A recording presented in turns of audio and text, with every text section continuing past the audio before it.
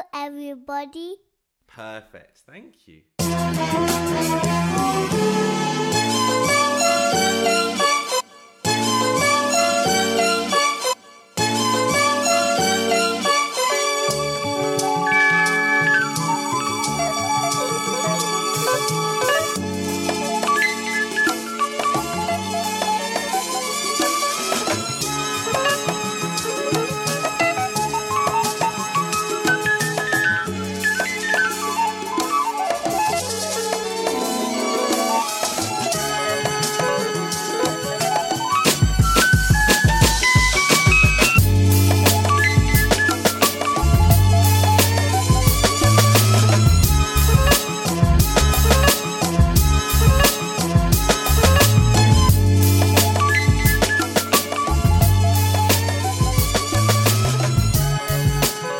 Okay, ladies and gentlemen, so this week on the Transatlantic Rebels podcast, we are going to be... Actually, should I be whispering right now?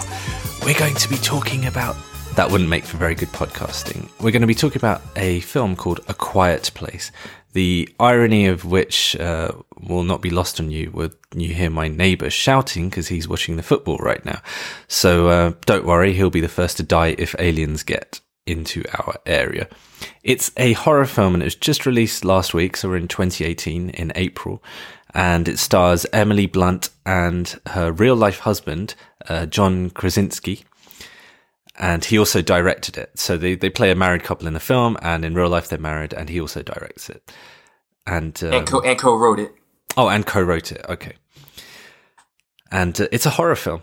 It's a pretty straight and simple horror film, although they're at the core of it, it's all about kind of family and stuff, but really, yeah, it's a horror film. And I mean, Rashad, do you want to kind of explain in a spoiler-free way what the kind of main crux of this is, what the kind of, you know, what the what do you call it, the USP of this film is? It basically starts off, I think, like 86 or 89 days into an alien invasion that the audience doesn't know anything about. They have no clue how it happened, what happened. All you just pretty much know is that there's a family of 5 that kind of have a tragic situation happen at the beginning of the movie, and then days later they're still trying to recover from that tragedy. And pretty much the story is, it's not really a plot oriented story, it's more like a mood oriented story. So it's pretty much those family members trying to survive, not trying to make too many mistakes about these aliens that they can't see but they can hear what you're doing, and if they hear what you're doing, you're dead within maybe like 10 or 15 seconds if you're not prepared for it. Yeah, exactly. And so the knock-on effect of that is that, I mean, almost all the film is extremely quiet. I mean, there is background music in the film, but effectively when the family are communicating with one another, they're using sign language because the daughter is deaf, and or they're just whispering, or they're just not talking at all, basically. So they just have like a series of cues and stuff like that. And it kind of explores what would happen in a world where you've got these aliens who just have like unbelievable hearing, and you just have to completely be quiet, like as much of the time as possible. And the knock-on effect, like I said, is that, you know, well, the cinema is definitely quiet at times in a way that you will not experience probably ever having been to the cinema. I mean, Rashad, what was the cinema like? Like, how full was it, or whatever? What was the atmosphere like? How were people reacting? Well, I went early in the morning, so it was like relatively full for like a morning on a Sunday morning. The only thing that happened was we had a recliner seats that made those sounds, and the only sound that happened in the whole entire movie was when somebody had to go to the bathroom, and all you hear was, and everybody was looking at that person, and that person trying to hurry up and get out to the place to go to there. That was about the only sound that anybody had during that movie at that point. And then I think when the person came back, I think they didn't fix the recliner back again after that, or either that, or they probably waited till a moment where there was like some sound or dialogue going on, which is like minimal. Yeah, this is what annoys me about. I mean, it generally annoys me in films anyway. Like, I mean, I think when I was watching Ready Player One, I was sat next to someone, and you know that's kind of split between dialogue and huge action scenes. I was like, dude, eat your popcorn in the action scenes. You know, it's like a popcorn film. That's the point. But people just eat their popcorn in the silent bits, and I'm just like, oh, so annoying. luckily, when I went to A Quiet Place, I managed to pick a time of day, and it was a weekday as well, where there was just hardly anyone there. I was probably one of maybe 12 people. There might have been 15. That was it. So there was just one dude who was rustling his popcorn, and his girlfriend kept hitting him, basically. So it worked out really well. Like, it was a very, very quiet screening. And so I definitely got the effect from that, which was perfect for me, for the way that I like to enjoy it. But it's just interesting reading reviews. Like, there's so many kind of little tidbits and articles saying that the audience members are literally afraid to eat their popcorn because of being shouted at or like glared at by other audience members. I just love it. I think it's brilliant. Okay, I tell you what we're going to do is after that, we're going to get into the spoilers after this brief musical interlude. So that was the spoiler-free section, and get ready.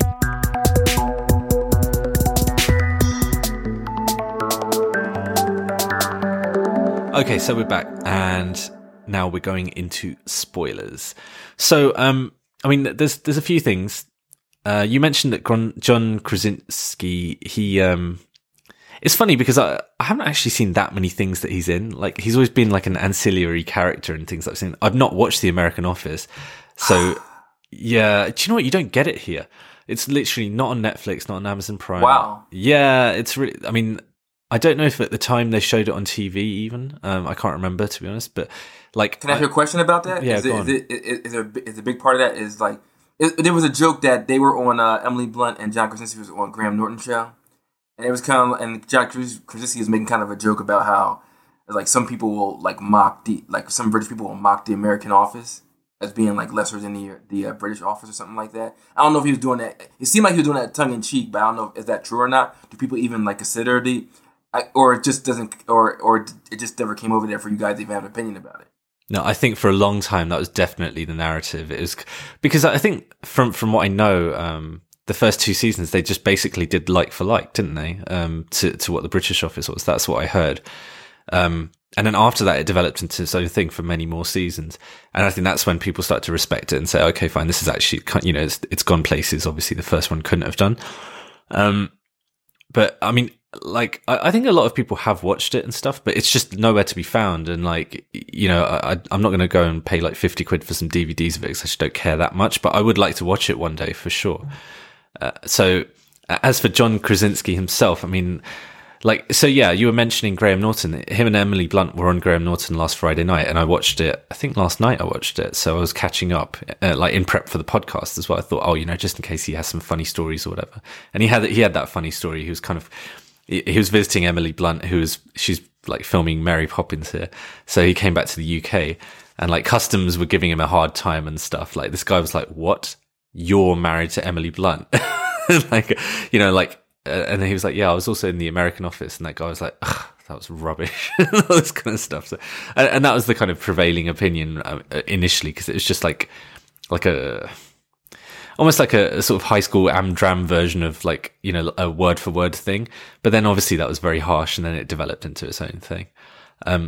But my original, and then he also mentioned that he was on the shortlist for Captain America. So yes. Yeah, I had no idea about any of that. So what was the deal with that?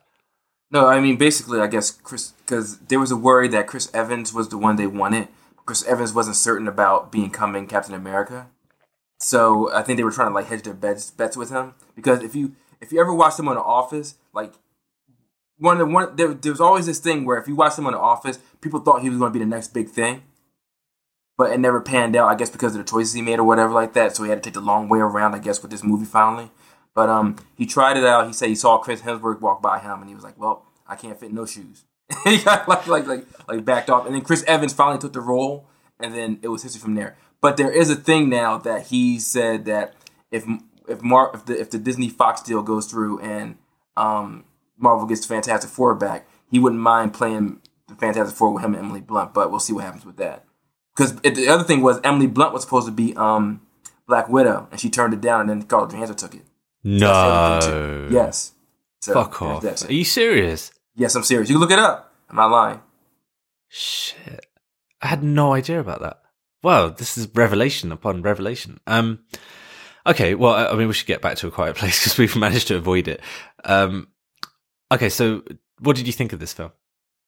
I love this movie. I'll say this: it's kind of like there's a nice resurgence of this type of horror movie, but there's this thing where sometimes these critics try to like it's like this problem where it's like you have your slasher fix, you have all that stuff like that's good, but this is like on that like it kind of like Get Out. It's kind of like that. It's kind of like a little bit more than just a slasher thing going on. It's like well directed, well acted, stuff like that. But I have this problem with people when they call it like, well, it's above and beyond. I was like, there's always been movies like this. It's just been there's more of a frequency of them recently, like Get Out and stuff like that. More like innovative kind of horror movies.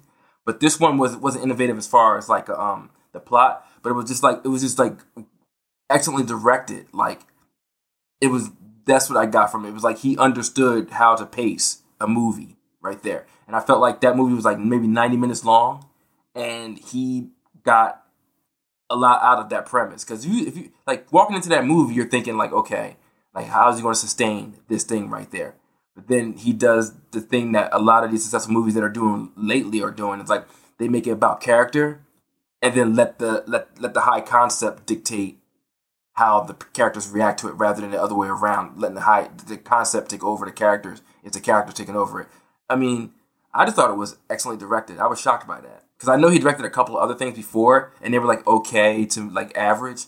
But this one, I felt like he saw an ideal, he went for it. And the other part of it was just basically talking about how he as a dad was like thinking about being a dad, and kind of like when you watch the movie, when we get into it, it's like being a dad in a household. Oh my God. It's like pretty much like once you commit to that, you commit to that shit pretty much. So I thought it was great from that aspect. I was just like, I thought it was one of the better directed things I've seen in a while when it came to horror, like next to Get Out and It and stuff like that.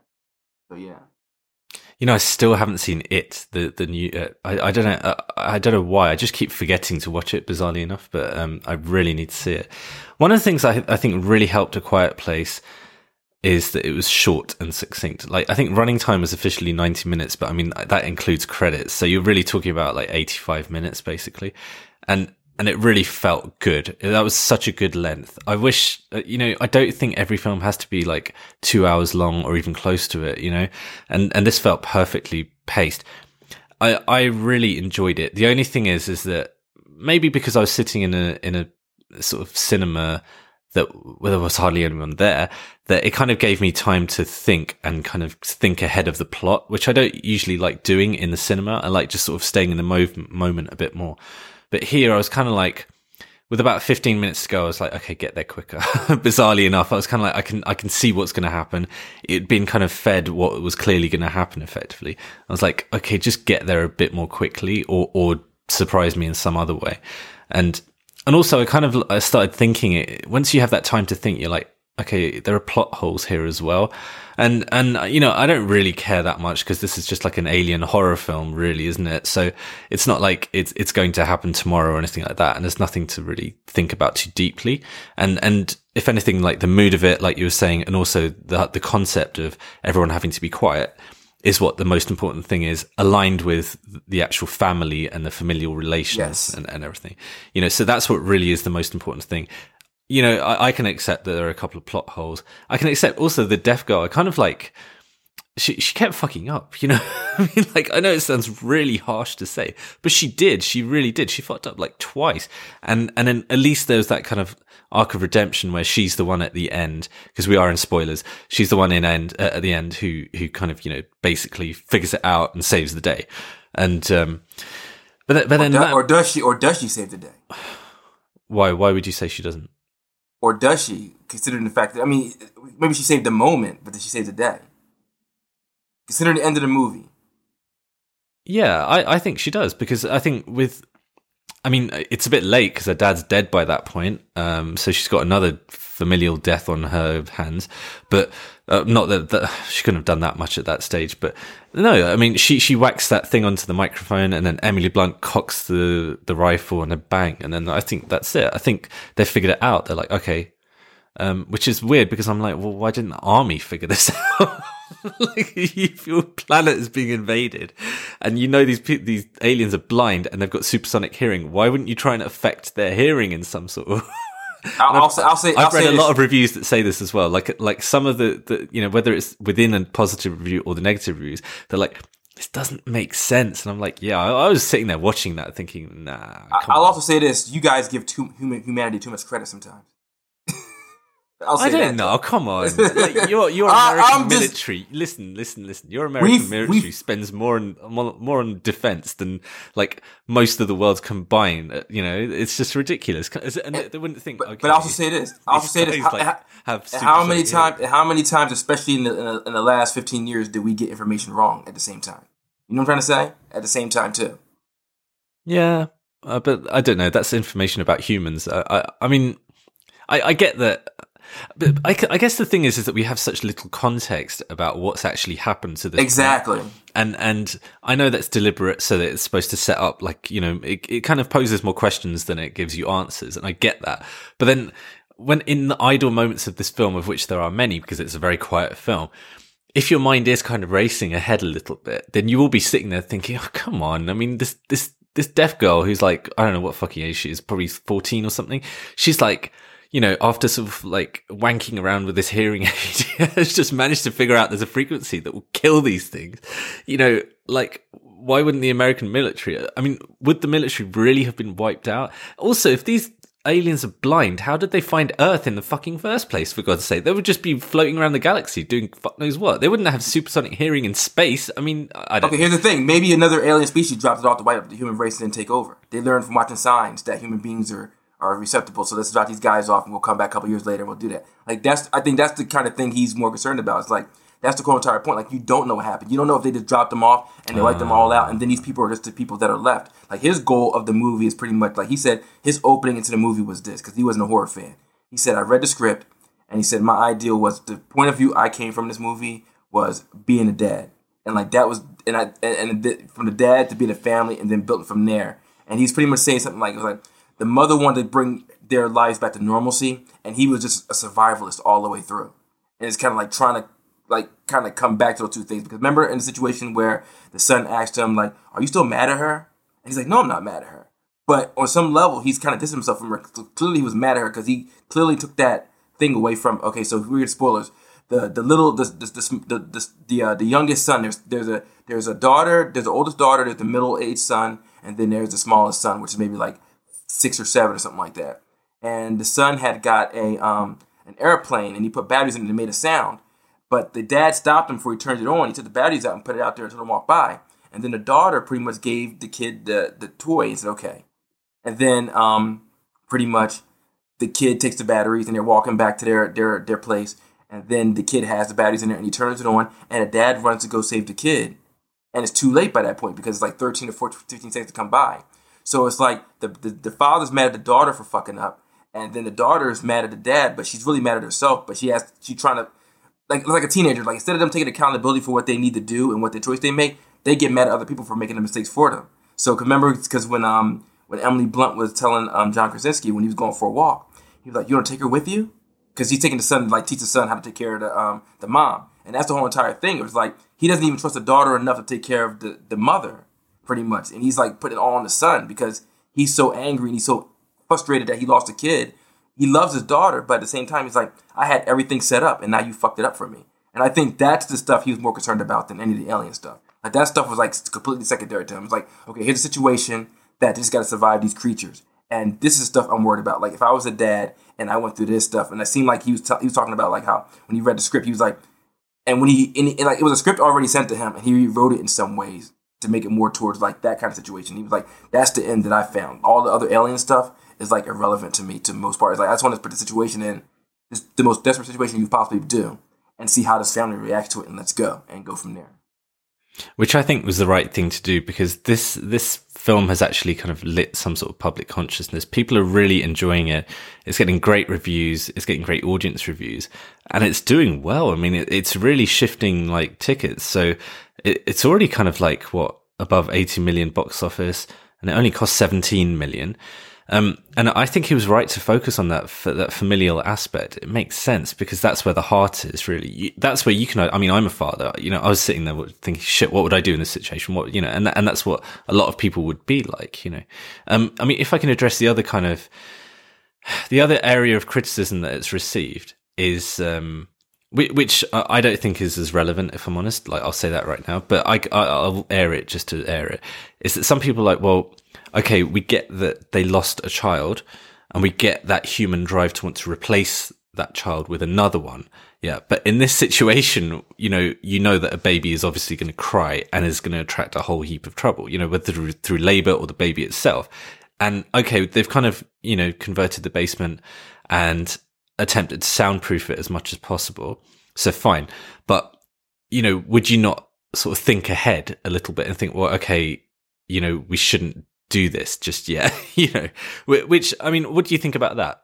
It goes back to what he was saying. He was talking about it's like at some point she wanted to go back to normalcy. It's like I always think this sometimes when artists say stuff like that. I was like, if you sit there, it's only a matter of time before you want that normalcy. I mean, survival is great, but at some point you're going to desire that normalcy, and that's when you start. That's where human beings start fucking up again. Because like, okay, if we were completely logical, like governments and civilization is great, but if we're completely logical, half the shit that we do to each other wouldn't even happen. We're not as logical as we say we are. And I mean, and I that's my personal philosophy on human conditions. Like, logic only takes humans to a certain point, and then we start fucking up. That's my observation about humanity. So looking at the mom right there, and you lose a kid, and I can only go from my experience of, I don't want to be too personal, but my family member and mine lost their daughter, and his whole worldview shifted. And there's certain things that he do, if you watch him, that it goes beyond logic. There's certain things that he holds on to, and certain things he can't let go on.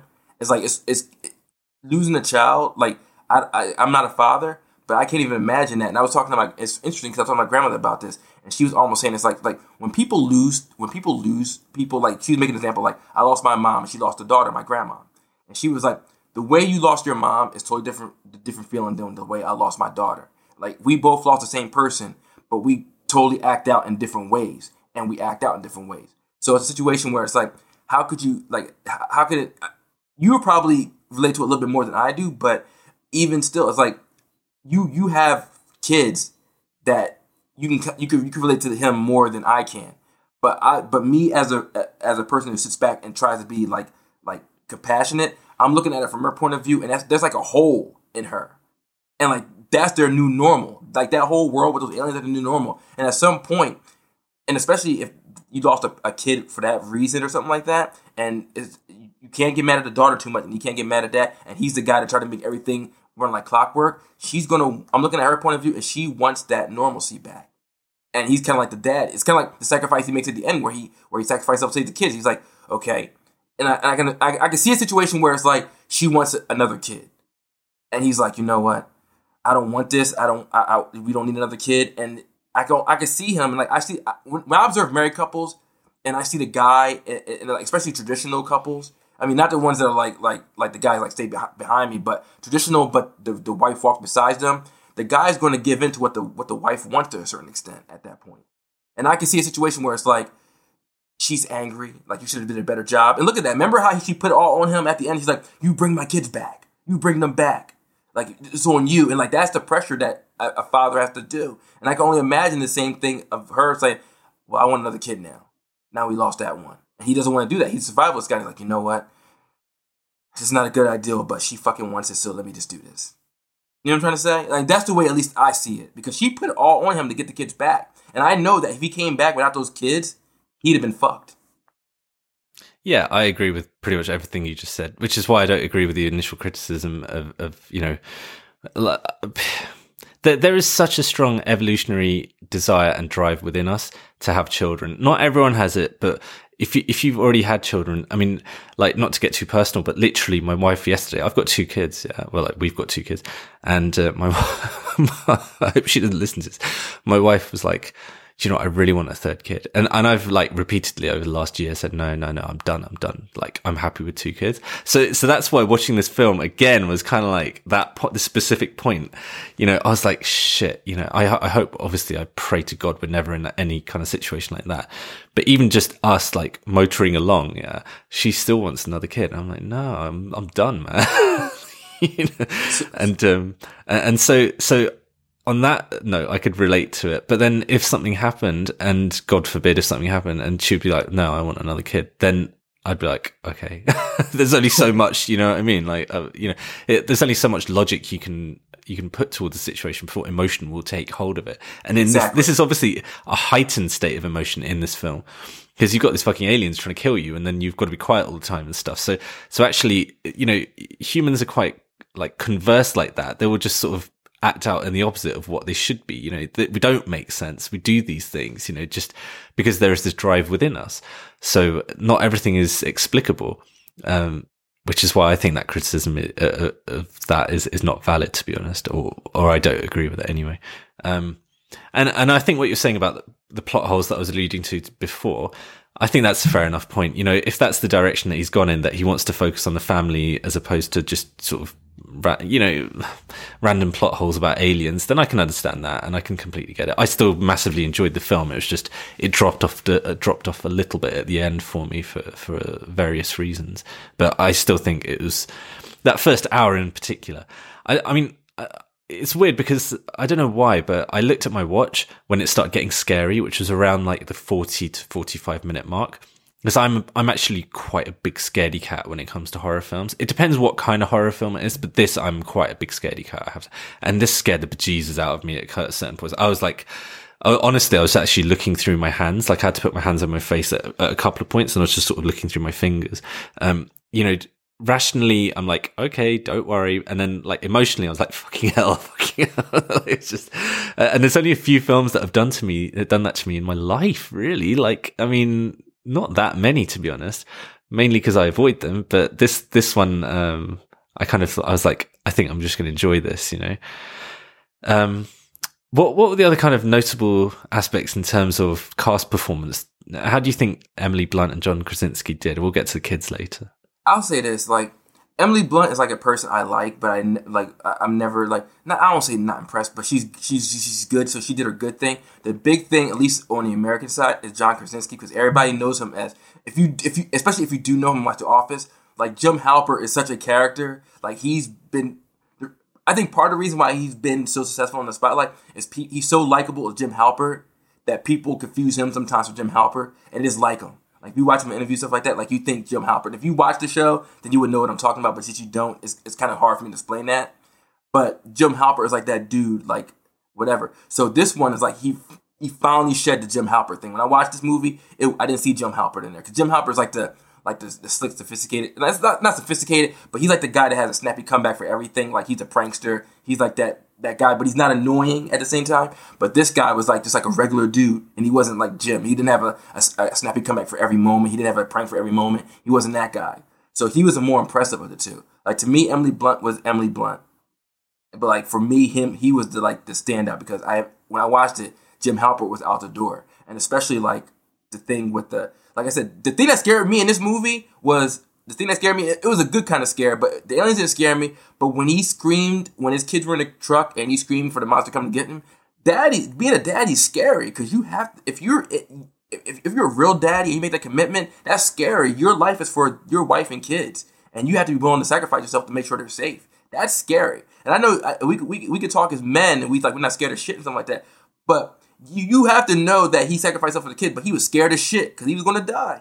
That's scary. That scared me more than anything in that. That's the thing that got me the most. That's how scary it is to be the father figure in a household, that regardless of like equality and stuff like that, like at the end of the day, if we're all going to keep it real, the family's going to ask you to step up to the plate when stuff gets down. And if you can't protect your family, then you're going to be looked down on. How many times I've read or watched on Twitter or in life, people talk about it, where if a guy gets their ass beat in front of their girl, the girl's going to start looking in front of the dude.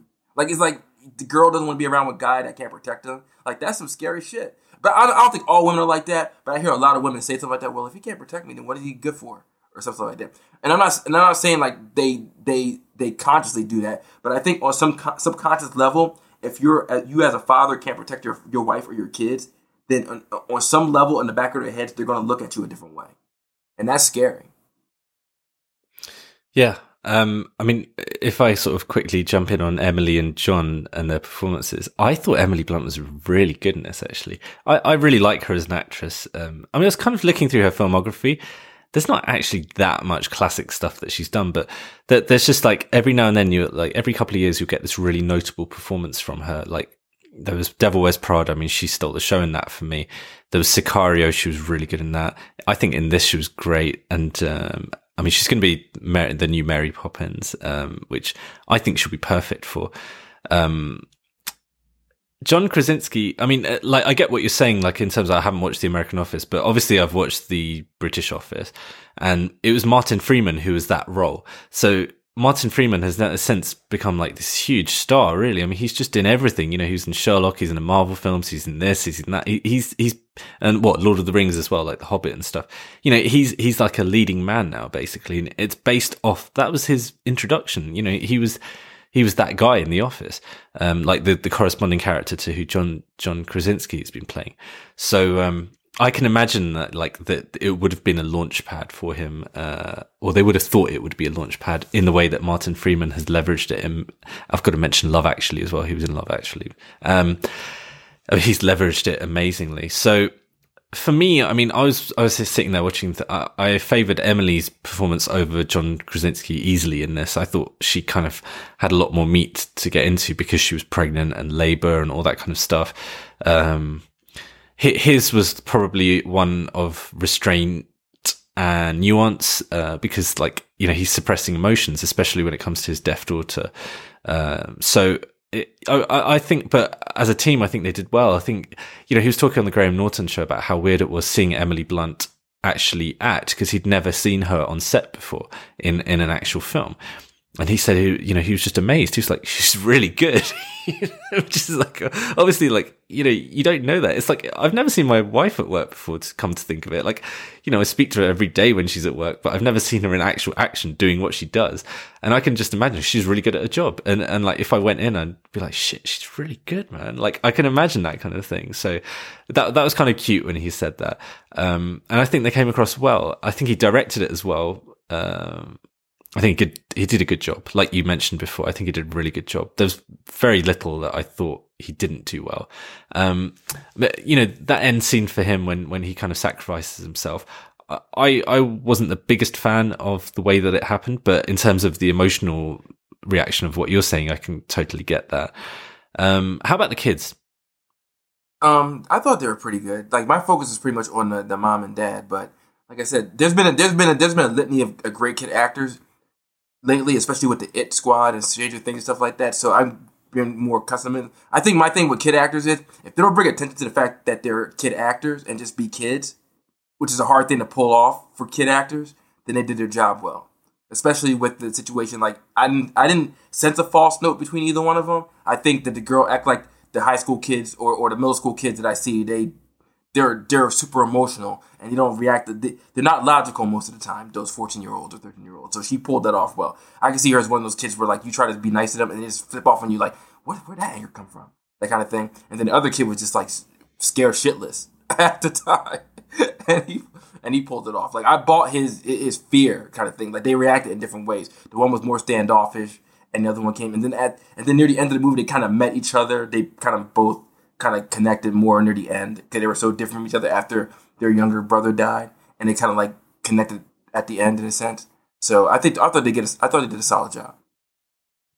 Yeah, I think they did a good job as well. I mean, the most notable one, like the youngest kid, you know, he dies like after like 3 minutes or whatever the hell it is. So he doesn't get much of a chance. The brother, I think, you know, he was kind of in that, like you were talking, that Stranger Things kind of mold where, as one of the secondary characters, I don't think he had a massive amount to do. Like, he had a decent amount, but he didn't draw attention to himself. The one really is Millicent Simmons as Reagan, as the daughter. So in the film, she's deaf, and in real life, she is actually, she is deaf as well. I think they said, look, you know, I think one of their daughters is deaf. Am I getting that right? Or one of their children in real life? No, I think he was just very adamant about getting a deaf actor in there. Okay, fine. There was something I read about something, so yeah, I must have got my wires crossed. But I think she did a really good job. I didn't like the actual character, like in terms of the way that it was developed. I think it was really challenging. For some reason, I don't know why, it just didn't quite take with me as much. But she did a great job, and it kind of, it really made sense within the narrative that she was deaf as well, because it kind of gave them.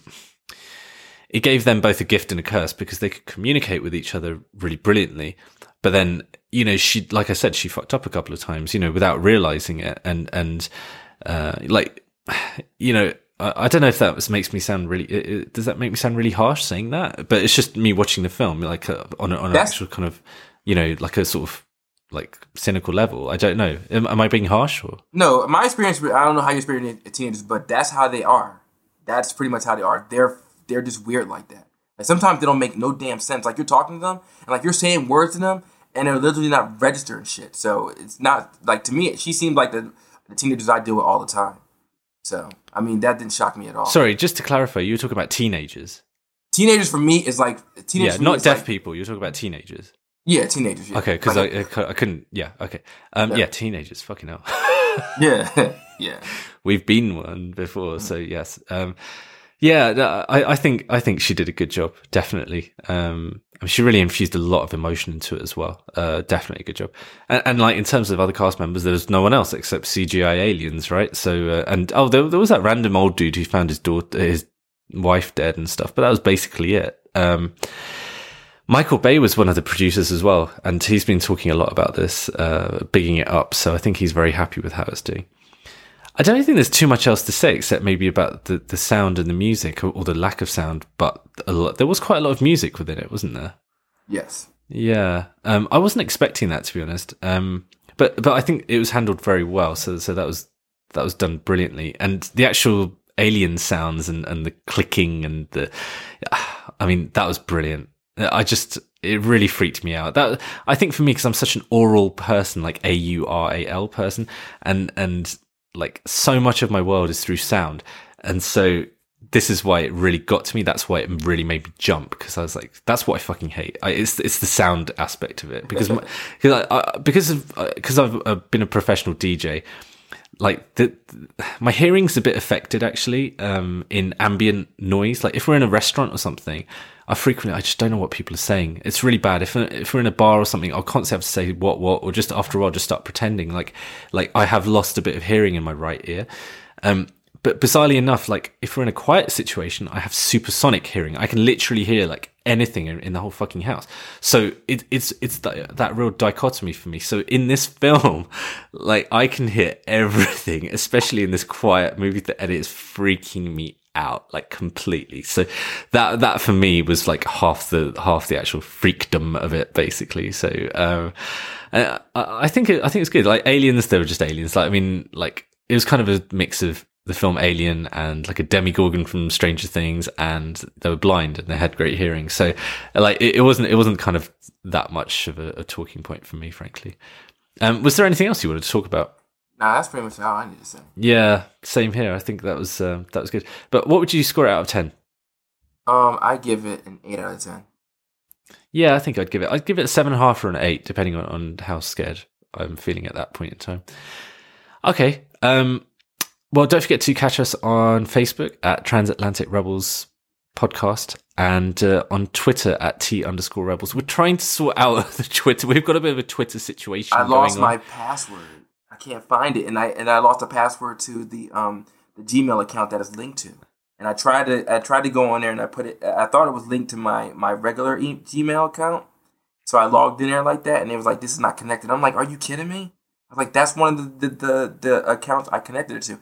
And I'm trying to find the paper, and it's weird because I have this whole book right in front of me. Every password I ever had for my life is in this book, but I can't find the passwords to this. And I swear to God that I wrote them down here. So now I'm pissed off, and I'm about to kick my computer in. So I don't know. So just my last little bit of advice to any listener and now to Rashad is about a year ago, about 12, 14 months ago, I started using a password manager. You get various ones out there, like really big, highly rated ones. And using a password manager has been the best thing. There's kind of like 2 weeks of hassle when you have to go through everything and change the passwords from like your stupid obvious ones to something that's actually difficult to crack. But once you just have like a master password, and then the rest of it is all taken care of within that. And it's for these kind of situations, because my mind is like a sieve. I can't remember a fucking thing. For this kind of thing, it's perfect. So, Yeah, like in fact, I've just got my wife started on it last month, so she's finally like she's been bugging me for a year. Look, show me how this works, show me how it works, and yeah, you should definitely do it. It's really not a lot of money, like it's like $1 a month or something crazy like that, and I think you even get free ones as well. But just do it, honestly. From a cybersecurity perspective as well, you'd be shocked like how easy it is to hack passwords. So if you have this, it's a very good additional layer. Okay, well, we've talked about a lot of random things, but yeah, A Quiet Place, I would definitely recommend checking it out. And I think I'd probably check it out. Would you check it out in the cinema, or would you wait for it to be able to watch it at home? I think it depends on the kind of person you are, right? I would say this, to me, I'm always the movie first in the movie theater. But I mean, you can get it at home. If you got a good sound system and a good screen, then you can do that too. Yeah. I would just watch it in the dark when nobody's around, or at least when people who want to shut their mouths when they watch a movie. I would do that. No popcorn or wrappers on sweets, basically, nothing like that. I think anyone who does that is a bit suicidal, frankly. All right then. Well, we'll catch you next time. Peace.